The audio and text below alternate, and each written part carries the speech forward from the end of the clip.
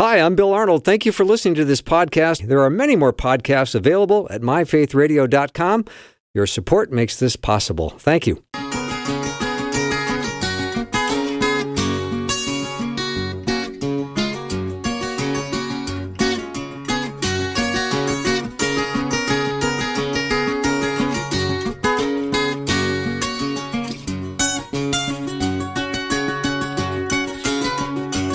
And a warm welcome to the afternoon show. I'm Bill Arnold.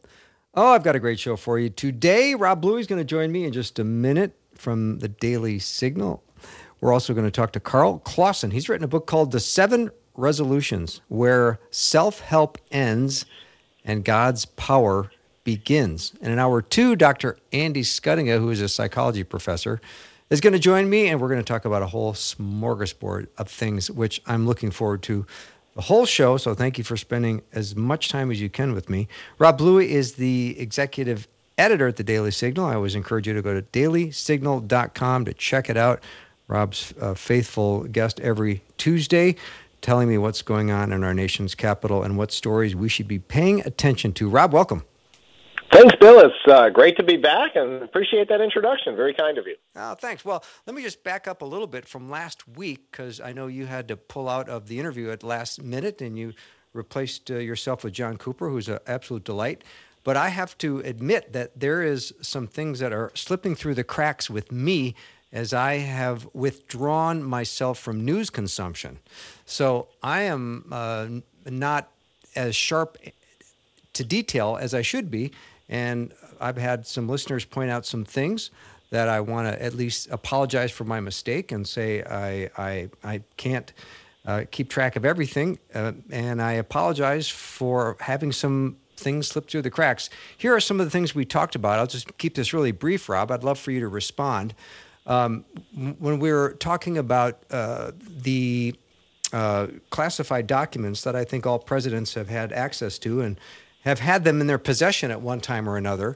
The facts that I was brought to my attention were the Biden lawyers brought documents to the attention of the Department of Justice. The Biden lawyers surrendered voluntarily, so FBI didn't have to force their way into their home or office. And the Trump lawyers denied having any documents. And Trump lawyers ignored the DOJ subpoenas, which prompted the FBI to execute the search warrant. And the DOJ still believes there are more documents at Trump's estate and didn't search his office. So anyway, that's what I was informed of what got through the cracks. So there it is.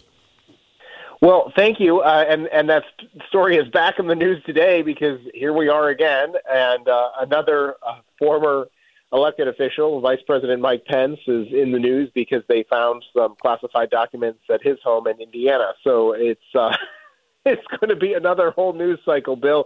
And, now we, I guess, have to go back and check George W. Bush and Barack Obama and Dick Cheney and, go down the list and see what we come up with. Clearly, this is a situation where, regardless of political party, mistakes happen. And, I think that there probably are steps that individuals, these not only elected officials, but their staff, as they're packing up their belongings after their time in office, perhaps need to take a better accounting of the paperwork. It is very much an honor system, as I understand it, from talking to people who've been involved in the process before.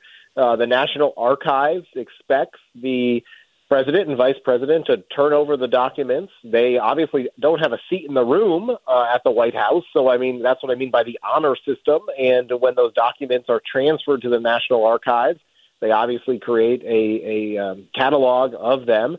And unless there is, something pretty obvious that's missing, say a letter from the North Korean leader to the president of the United States, they might not otherwise know that it even exists. And that seems to be the case of what happened in both Joe Biden and Mike Pence's case. So I don't think anything was done intentionally. I think it was probably carelessness and sloppy handling on their part.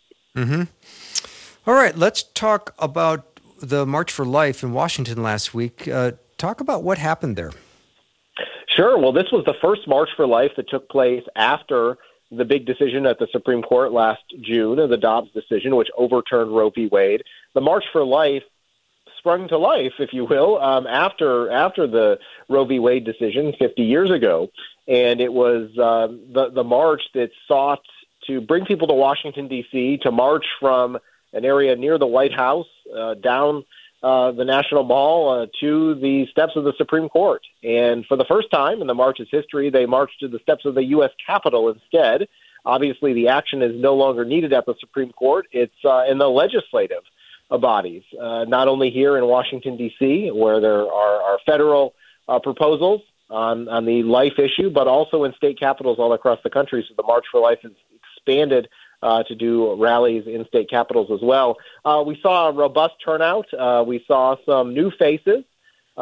Former Indianapolis Colts and Pittsburgh Steelers football player Tony Dungy made some headlines for his role speaking at the march. It was great to see him there, and always nice to see somebody who is a celebrity lend their name to an important cause like this.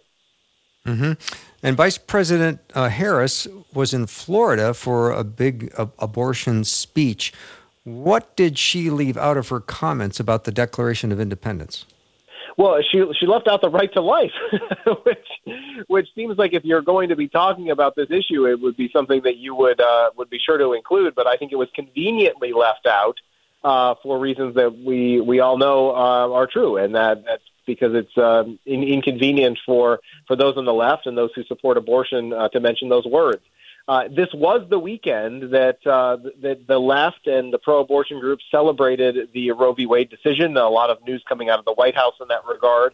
And so it wasn't necessarily surprising to see the vice president do a political event surrounding that. And I'm sure she picked Florida for strategic reasons, albeit the governor of that state is very much likely to run for president, and another occupant of that state, Donald Trump, is obviously made his position quite well known on the life issue. And so this is not an issue that is going away anytime soon. It animated a lot of voters in the last November election. There are state legislatures that are convening right now and considering legislation on the life issue. And so, Bill, I suspect it's something you and I will be talking about in the weeks to come for sure. Yeah, for sure. Rob Bluey is my guest. He's the executive editor at the Daily Signal. I always encourage you to go to dailysignal.com. Now, Rob, this is kind of a disturbing statistic that I read. Only 3% of public high school students could pass a U.S. citizenship test. So my question is, what is going on in schools today? Yeah, well, number one, I think I'm going to give my kids this test tonight. See how they do. Maybe they can be in the group that elite group apparently that they can pass the test. But what we shall see. I took the test myself a couple of years ago, and I encourage your listeners to do. I mean, all you have to do is go type it into a search engine, and you can easily find and some outlets post the test for you to take and test your own knowledge. I think what it means though about our education system in schools is there's certainly not enough focus on civics and government, and that is disappointing. I don't know how to necessarily overcome that. I don't know whether the teachers are simply focusing on the wrong lessons about the United States, or if students today are bored and disinterested. Maybe there are new and creative ways using social media platforms or elsewhere that we can educate them. But it's critically important, because I think what happens then is when you and I have conversations like this about policy debates in Washington, D.C., whether it be about the big debt limit fight that's coming up, or about things just as basic as how the House of Representatives selects a speaker, we need the American people to be informed and intelligent. We need that for many reasons, and not the least of which is, I think, as you started this conversation, so many more Americans are tuning out of the news because they feel like they either can't trust it, or it's so driven by bad news and the shock and awe and everything that goes into the news business today, that individuals need to be informed. And if they're not, then that's obviously going to lead to the next generation, the generation that follows, being less educated about how our government works, the steps that they as individual citizens can take to change the laws and have a powerful role, not only here in Washington, D.C., but in their local communities back home. Mm-hmm. So, Rob, when we hear a story, what kind of criteria should we apply to it? I mean, I've got a couple of thoughts, but I'd love to hear what your response is.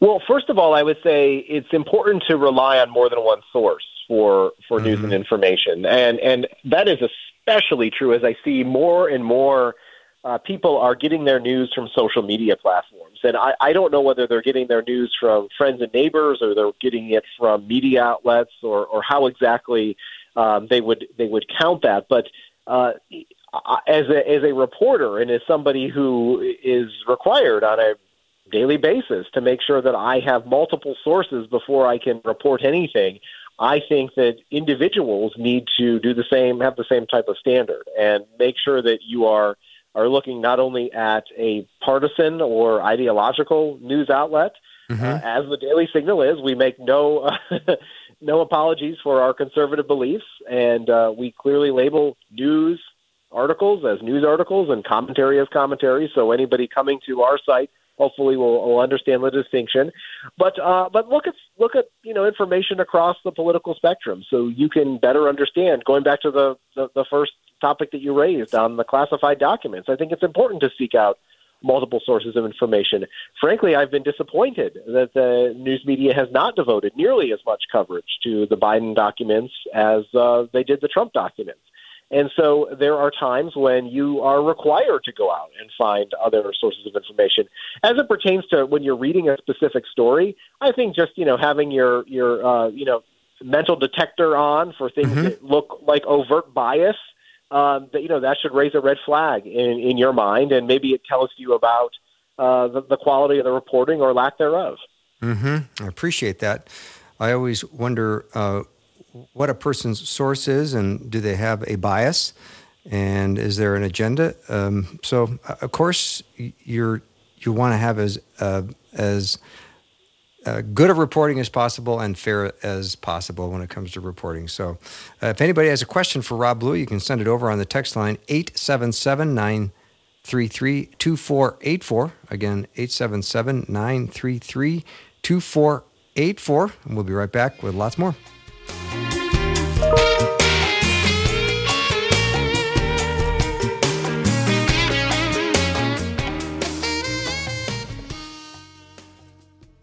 Faith Radio and Afternoons with Bill podcasts are available because of listener support. If you are a supporter, thank you so much. Becoming a supporter today by visiting myfaithradio.com.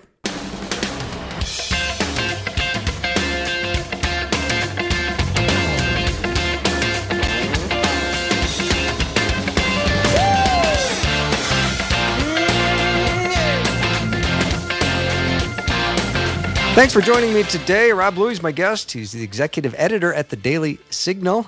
You can go to dailysignal.com and find out more about the amazing work they do there. So, Rob, I was scrambling for my notes. I finally found them during the break. So maybe some questions to ask when you're trying to verify any kind of information is, who said it?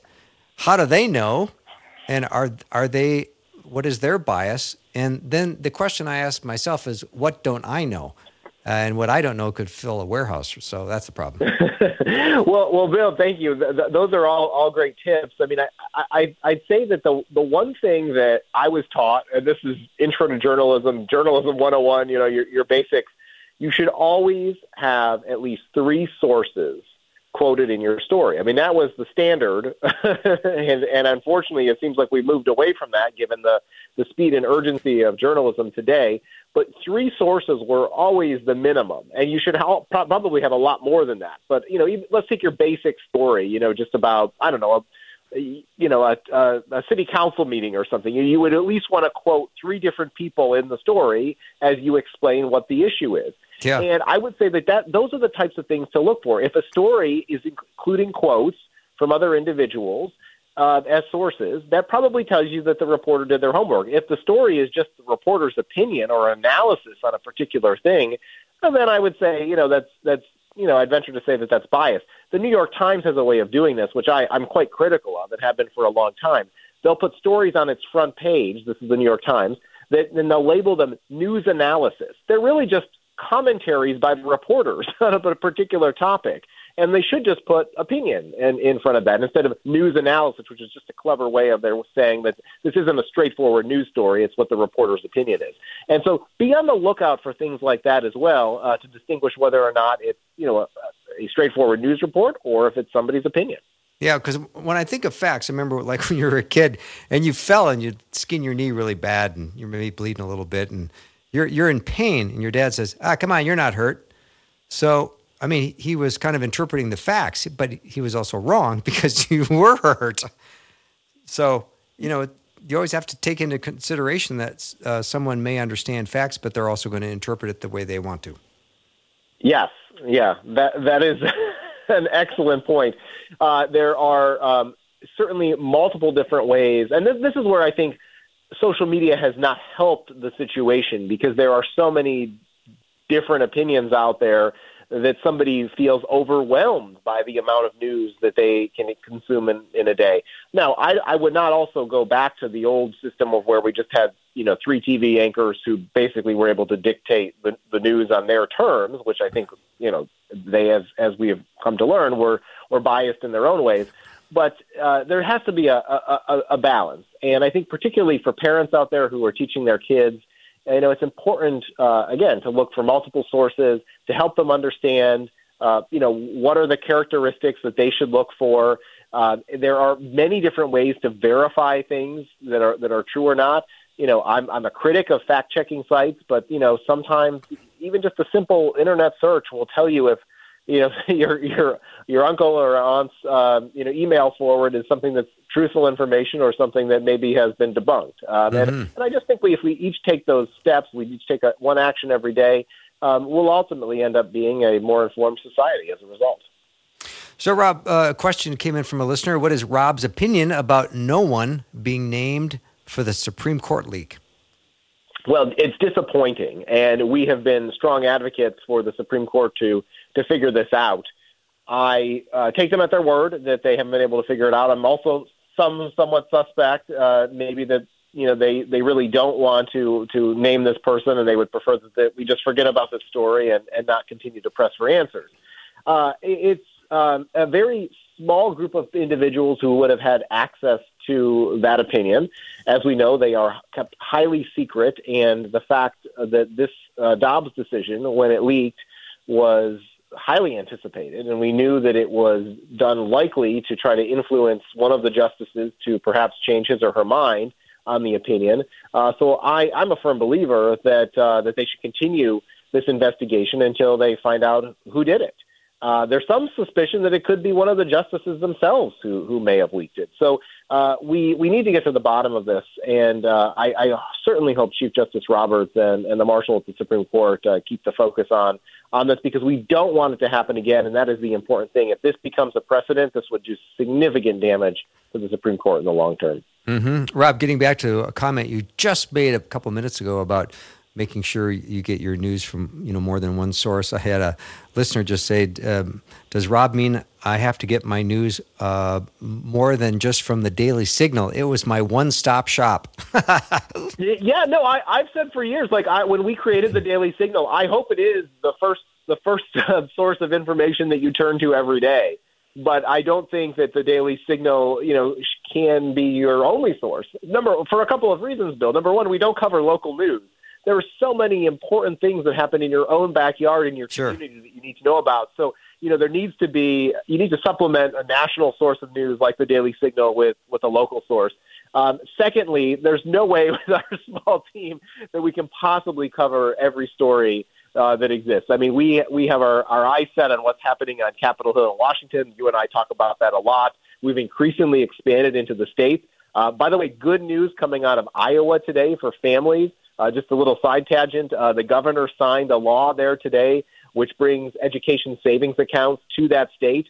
Families that opt out of public school can now access $7,600 to send their kids to private Christian Catholic schools. So, that is an encouraging development, and that's the type of story that we would cover because we have a big focus on school choice and education freedom. But yeah, there's no way that we can possibly cover everything. So I think appreciate the listeners' vote of confidence. Yes, but I do too. For those reasons, yeah, you need to probably supplement it with something else. Of course, Rob Bluey is my guest, and he is the executive editor at the Daily Signal. So, Rob, just in the couple minutes we have remaining, about 4, maybe you would share what are some of the top stories that people like me and others should be paying attention to today.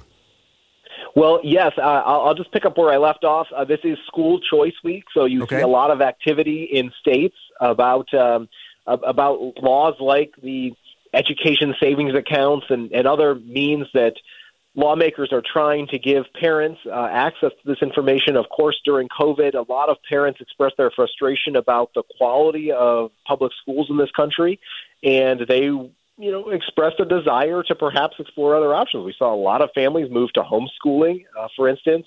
We saw other families turn to private schools, and so that's why I think you're seeing states like Utah, Iowa, even Texas, which ranks pretty low on the list of school choice, 35th in the country in terms of their school choice laws, deciding to take this up as a big option. And even Senator Cruz today in the U.S. Senate has introduced a military families plan that those in the U.S. military would be able to access these savings accounts as well.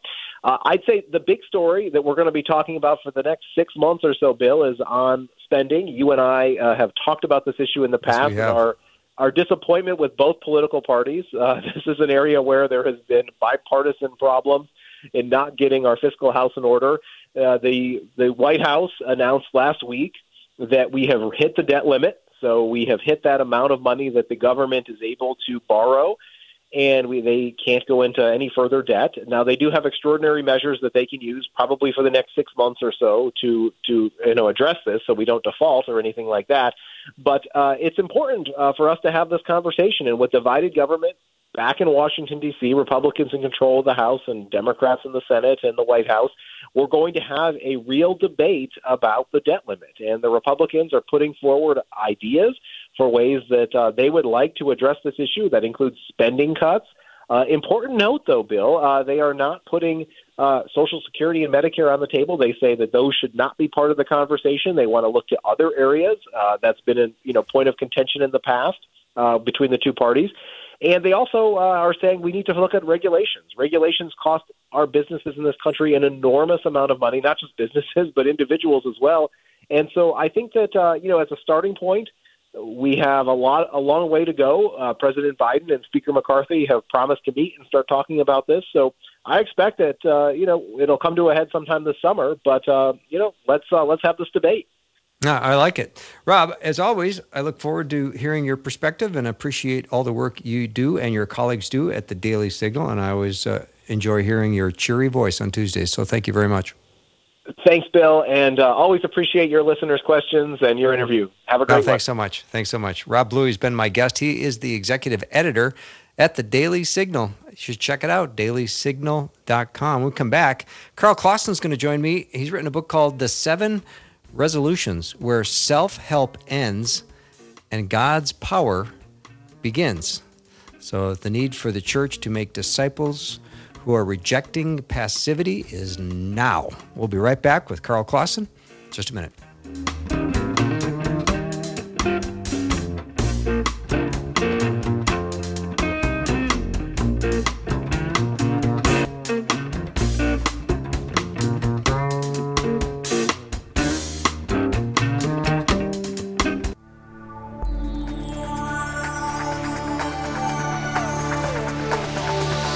It's the afternoon show with Bill Arnold. Prime time, drive time. Let's get it started. Jump in your car. Yeah. What's for dinner? Hey. It's the afternoon show with Bill Arnold. Well, it seems like most of us talk about making changes in our lives, but it seems like few of us are ever able to pull it off. And I wonder why is that? My guest is Karl Clauson. He is an author. He's also the morning host of Karl and Crew Mornings on Moody Radio and the lead pastor of 180 Chicago. But he's written a book called The 7 Resolutions Where Self-Help Ends and God's Power Begins. I love the title, and I love the material, and I love my guest. Karl, welcome. It's good to be with you. Thank you so much. Yeah, so very interesting topic and very timely this time of year as well, when people are trying to make big changes in their lives, but it doesn't seem like a lot of people are able to pull it off. Why is that? Yeah, the stats don't lie. You got that right. At this time, let's see, we're 24 days into 2023. Yeah. Ready for this? Yeah. 85% of the resolutions have been broken already. Yeah, and that was by day 3. They say 2 weeks, actually. Yeah. So we're Okay. probably at 87, 88%. Listen, and that's nothing to gloat over. The fact is, a lot of great people, want to see change. But the fact is, resolutions, the way we do them, especially, and this is Christians as well, well-meaning disciples of Jesus, blow it. And you know, I got to tell you, I've been a life hacker and a goal setter my whole life, and I had the Lord take me to school on this thing.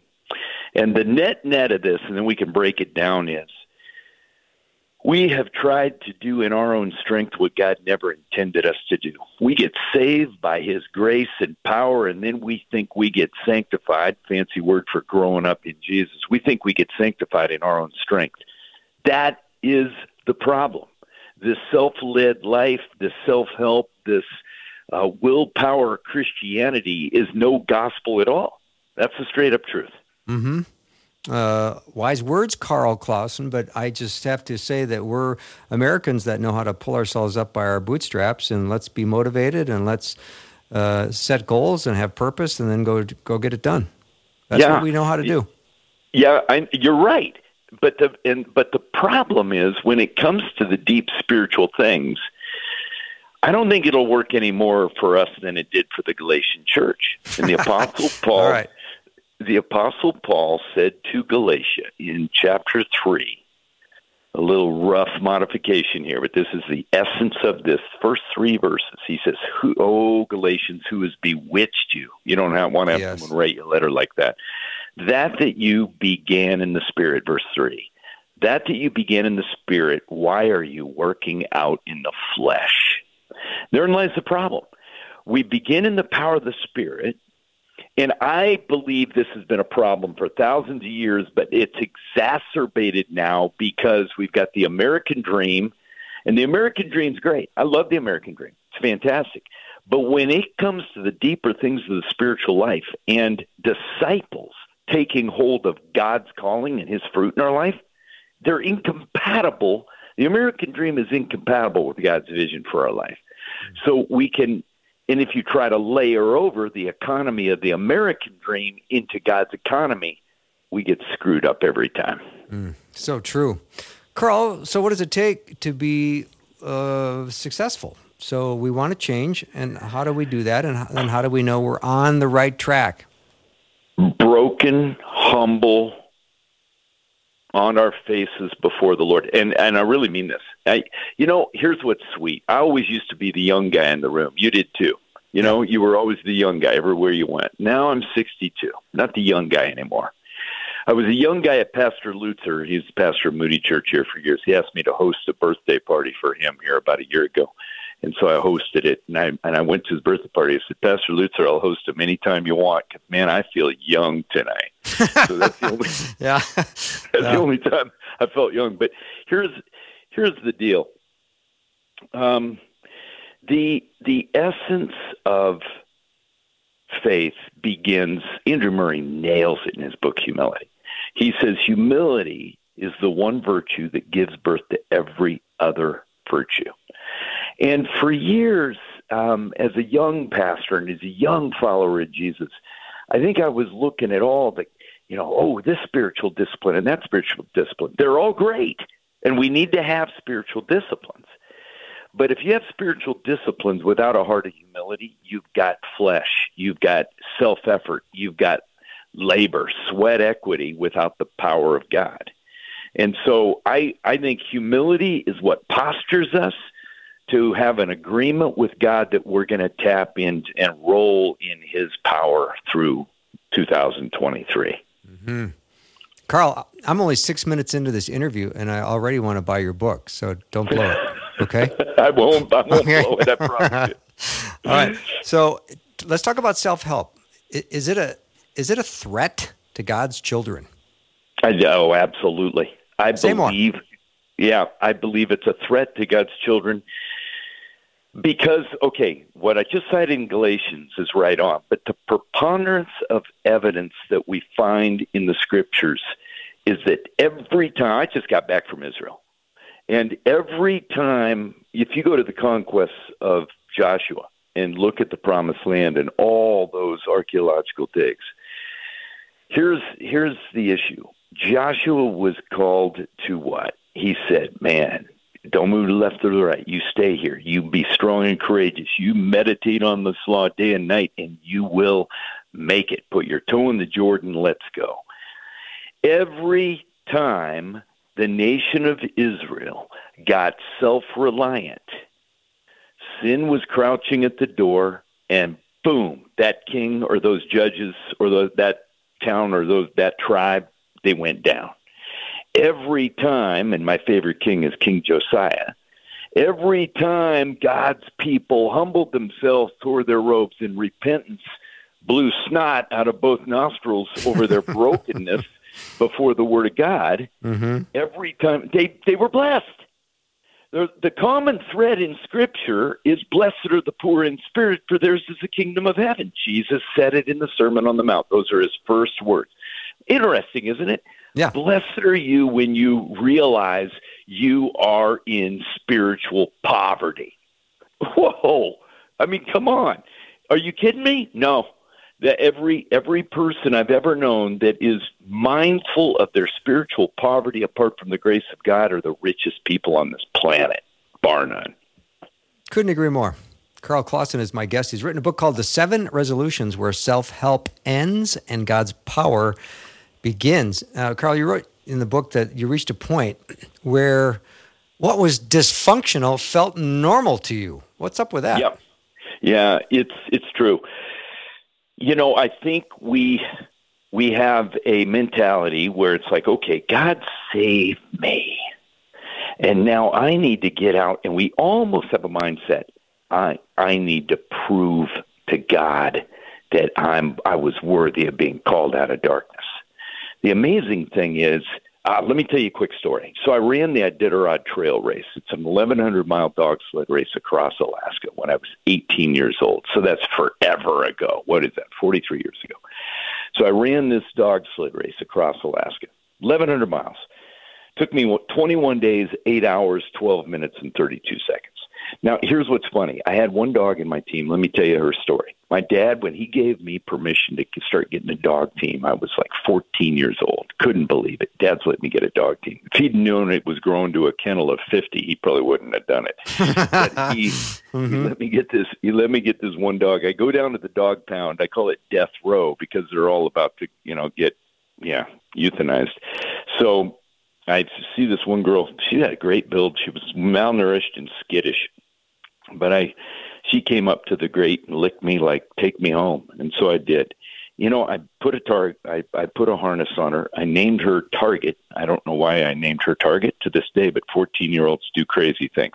So I named her Target, put a harness on her, and began to teach her that she was designed to run. After I was working with her, I got her into a bigger team. That bigger team, I started training her. And pretty quick, I'm like, my goodness, this first dog that I got out of a dog pound might be able to make it into my Iditarod team. Well, sure enough, she did. Now, she got about halfway through the race, and she was starting to get slack on the tug line and starting to lose a little oomph. And I stopped in the village of McGrath, and I got down on my knees, and I said, Target, this is it for your race. But you've run so well, girl.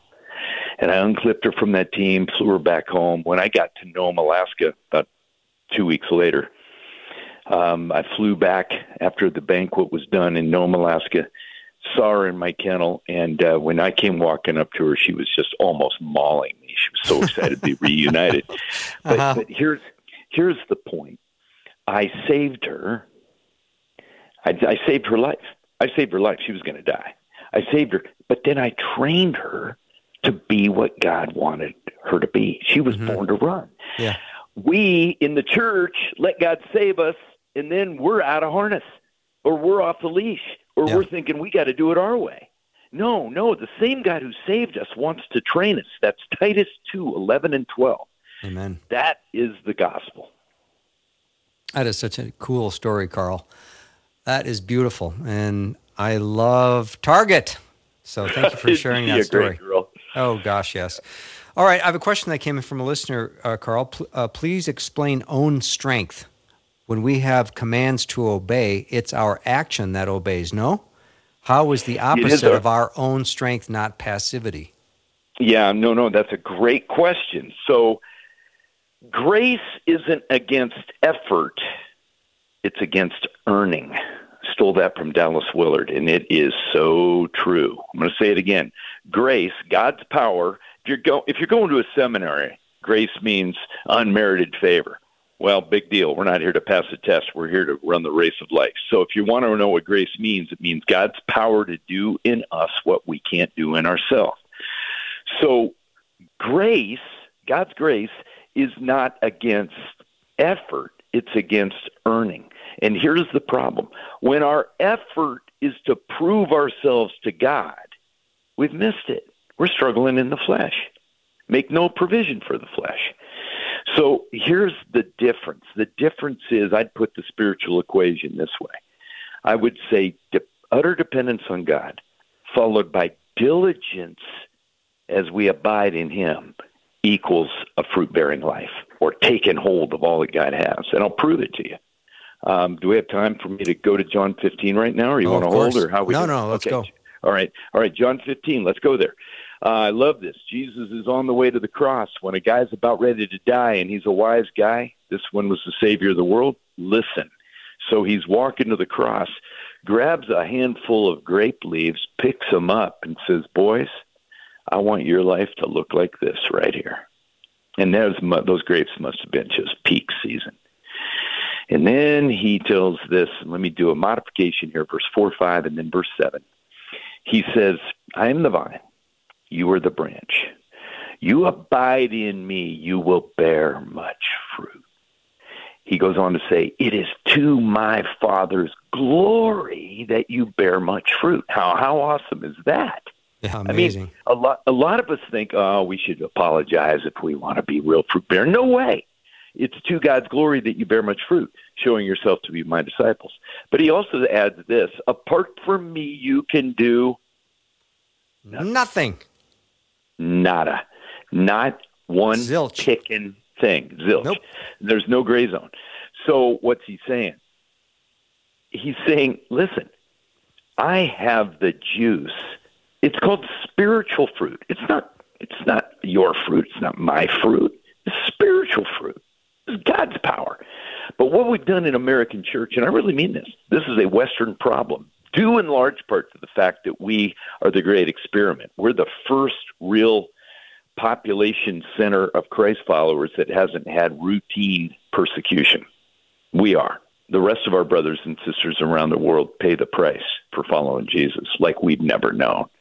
So that's a built-in. Oh yeah, there's no way around it. We think we live like Christianity was born here, and everybody ought to have it like us, but Jesus promised otherwise. Mm-hmm. So the fact is, our brothers and sisters around the globe have a default dependence on God. We have to go to the Word and get our nose in it and go, whoa, whoa, whoa. So you know what we do? Yeah, I mean, a branch has two options. You either look left and hold on to Jesus, or you look right and you look at, oh man, I need to be more loving. I need more joy. I need self-control. The person out there struggling with an addiction of any kind, and they think, I've got to get off porn. I've got to get off gossip. I've got to get off food. No. You don't do dip diddly, my friend. God did it. You don't do dip. Here's the deal. He said, you abide in me. And by the way, self-control is a fruit of the Holy Spirit. It's not self-effort. So here's the thing. He says, I'm the vine, you're the branch, you abide in me, you'll bear much fruit.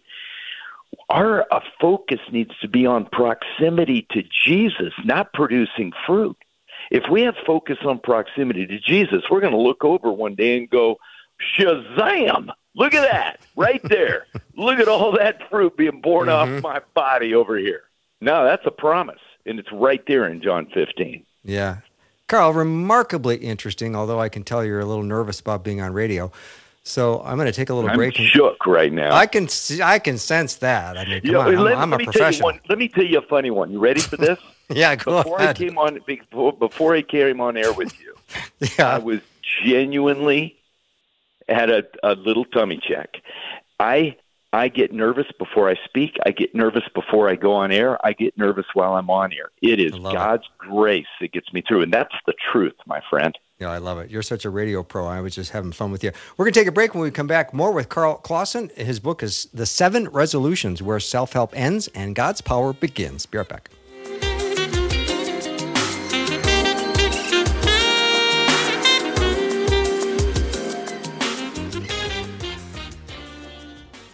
Okay, here's something exciting. When you sponsor a child with the Ministry One Child, you are linked with a boy or a girl who will know you by name and treasure the thought that you care. Most of them will pray for you daily, and if you write them, they'll write you too. The child you sponsor will receive not only educational assistance, but supplemental food, clothing, healthcare services, and opportunities for personal love and encouragement, and most of all, the gospel of Jesus Christ. The cost is just $39 a month. That's just a little more than $1 a day. You can't necessarily change the entire world, but what if you can change the world for one person? Sponsor a child now at myfaithradio.com.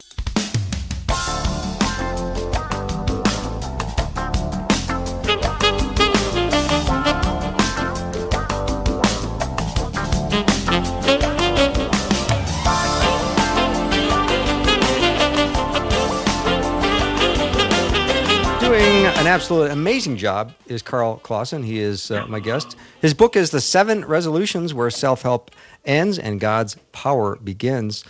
So let's talk about what you say about recovery. You say that we're kind of all in recovery, which I would agree, but what do you mean by that? Well, I love recovery ministry, but I also have a problem with it.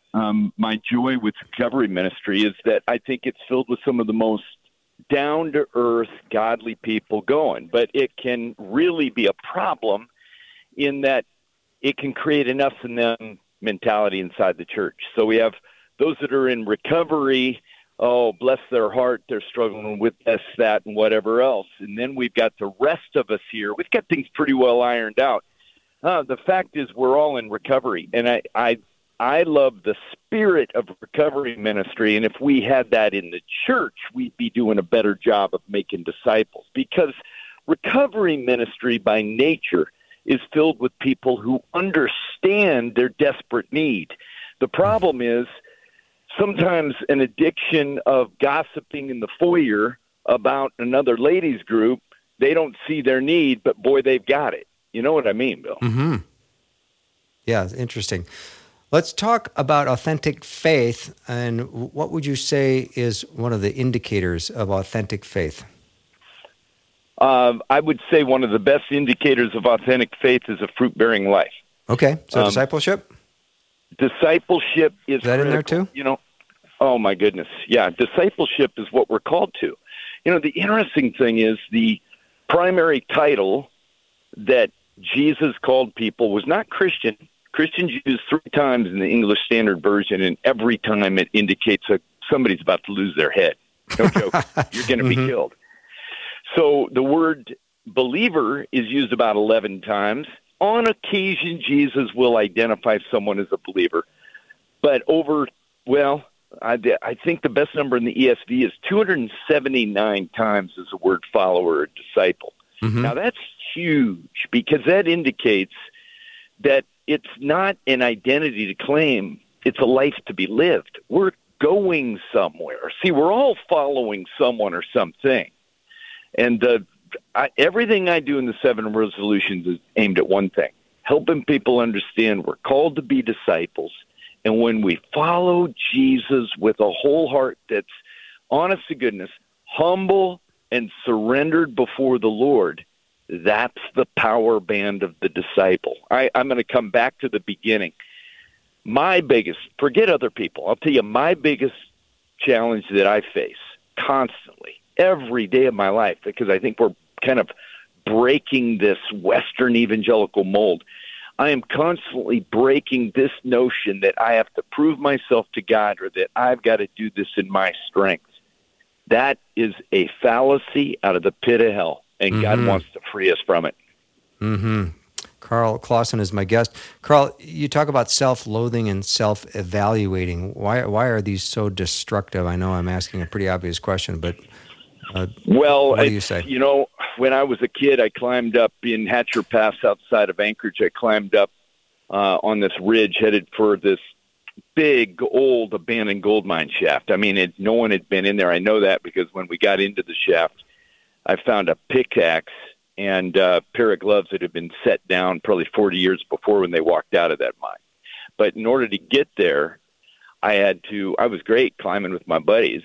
And then we get to this one last little portion to get to this opening in this side of this enormous mountain outside of Anchorage.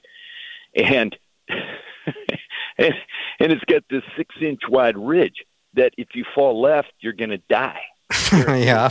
and if you fall to the right, the jagged rocks, you might live, but you will have wished that you'd fallen left. No joke. So it's bad. So I did what any guy that has a fear of heights does.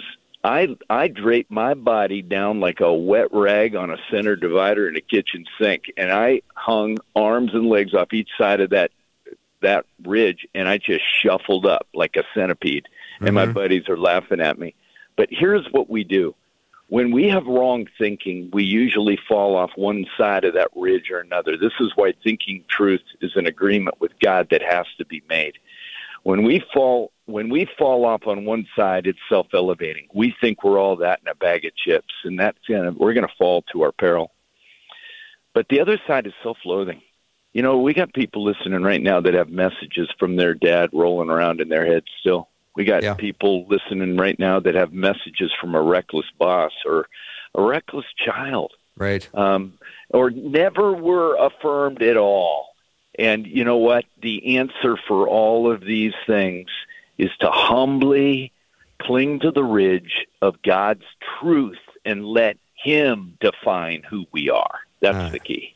Awesome. Question from a listener, Karl. Please give an example. Say, make disciples. This calls for us to do something. How do we do something so that it's not in our own strength? If we focus on our position in Christ but aren't active, how do disciples get made? Yeah, that's good. Again, I'm going to come back to this. Dallas Willard coined this phrase, and I love it. Grace is not opposed to effort. It's opposed to earning. So much of the discipleship effort that we do, I would say two things. Healthy biblical effort is born out of humility. It's born out of a dependence on God. And if there's any notion that I'm somehow earning credit with God, the price was paid. Right. We don't need to crucify Christ anew. The price was paid.